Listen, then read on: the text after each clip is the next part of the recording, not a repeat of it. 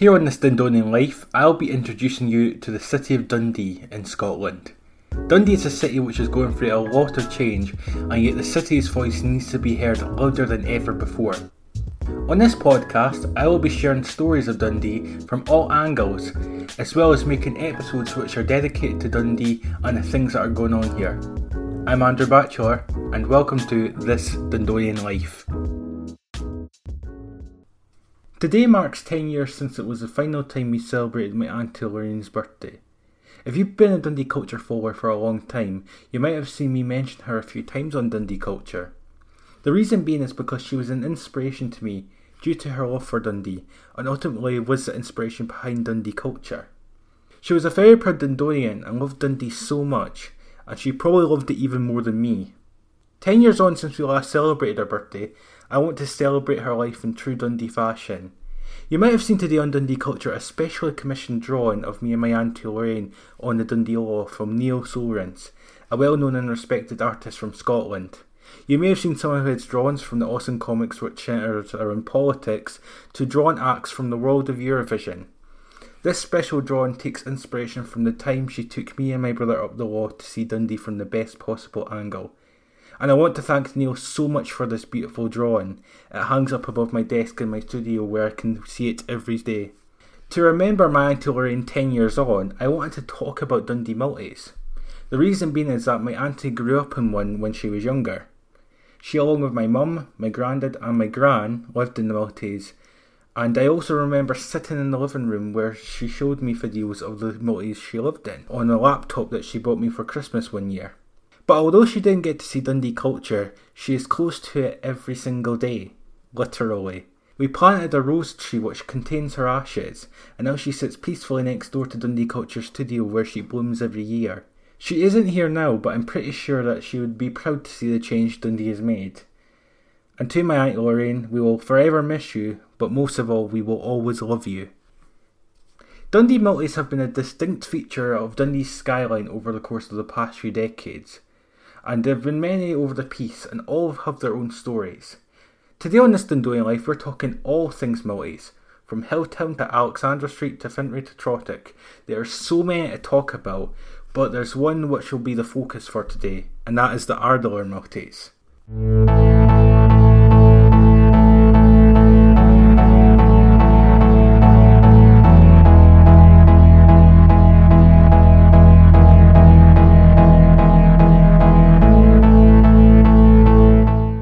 Act 1. Great Memories at Dunfield Court.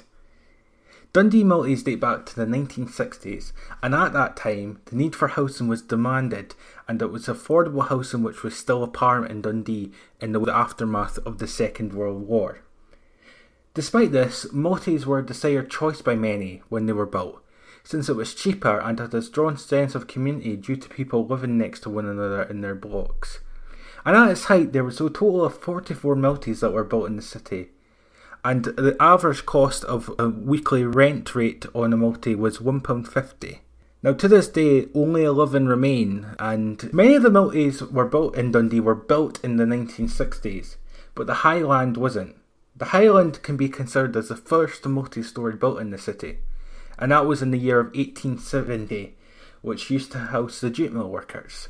But due to the safety concerns of the building, it was demolished in the 1960s. Multi-stories, which modern day Dundonians may know, that were built in the 60s, mainly consisted of the likes of Alexandra Street Multis, the Derby Street Multis, the Trottock Multis, the Lochie Multis and the Meanshill Multis. And Dryburgh was the first multi-complex to be built in the 1960s. But Ardler is the main one I want to talk about today, and there's a certain reason why. I've never lived in a multi-story or flat in my life, but I've had a family stay at one. The Ardler Multis is where my mum, my auntie and my gran and my granddad lived throughout the late 1960s all the way through to the 70s. They lived in 7B Dunfield Court, which was the second set of Multis. It was in the late 1960s when the Ardler Multis were built, and the reason for this was due to the need of affordable housing. And construction of the Ardler Multis began in 1966, and the people started moving into the Multis shortly after the completion in 1968.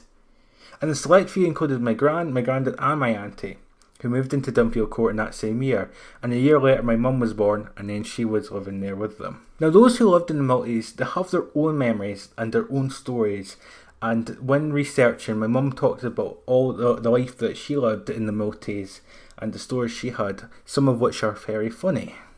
When they moved into Dunfield Court in 1968, my granddad was well pleased over the purchase of his new home for the family.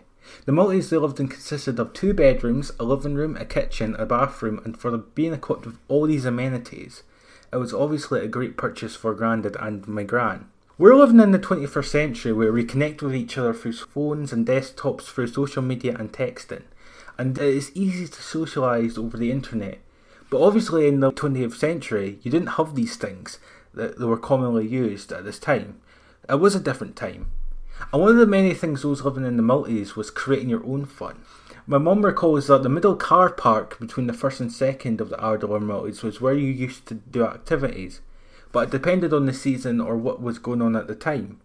When Wimbledon was on, it was hitting tennis balls against the 2 Maltese buildings, and also during certain football events it would be turned into a football pitch. And by the winter it was a snowman building area where people built snowmans and also had snowball fights. It was a peaceful and fun, but there was also times where you had to challenge.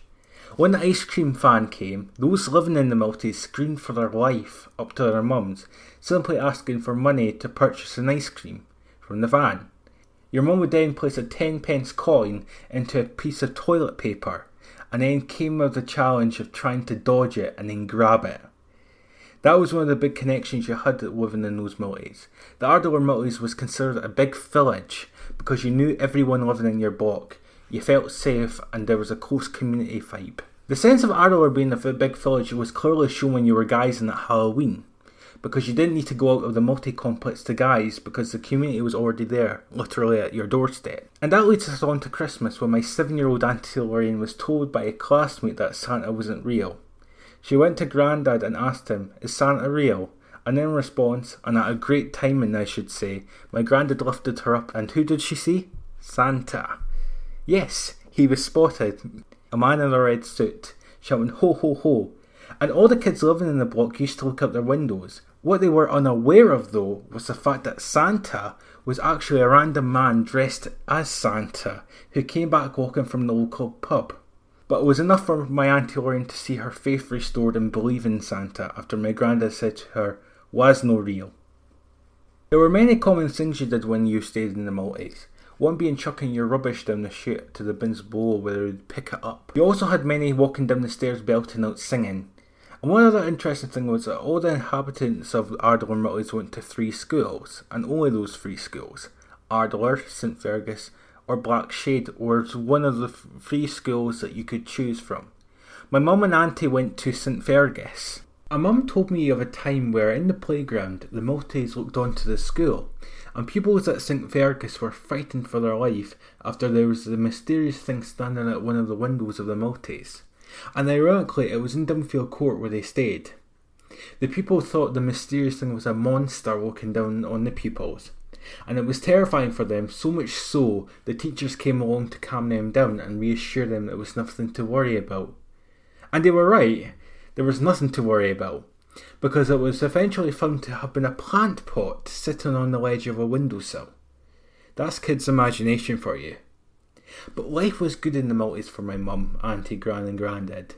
It was very interesting to hear about the stories and experiences my mum had when she was living there. St Ardor always fascinates me, and it's something worth great talking about and sharing these stories and memories. I'll be looking at the state of play for Dundee Maltese as we head into the 21st century and what life is like now. Stay tuned.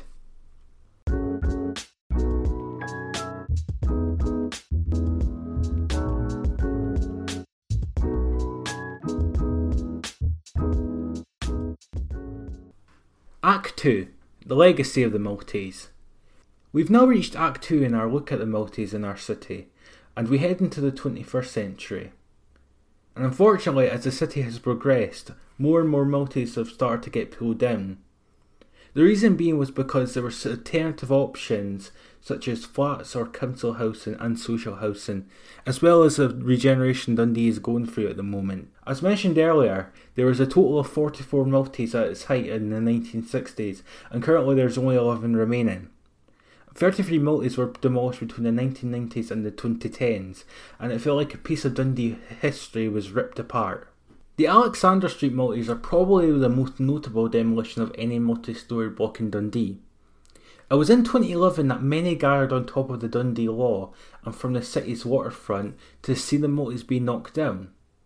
It was kind of sad seeing it, as many called it home, and although we perceive change as a positive thing, it can also be considered a sad thing. And I remember seeing former residents cry as they were being interviewed, and it was sad. Similarly, in 2013, the Derby Street multis in Hilltown were demolished. The twin towers of different colours, one strip red and one strip blue.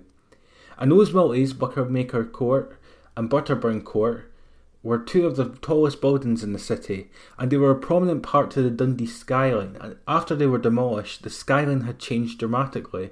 I even remember it here from the house, as it was only a mile away. Some of the other multis that were also demolished was Ardler, Trottick, Lockheed and Minas Hill. But even as 11 remain, there are still many living in them, and that's great to see.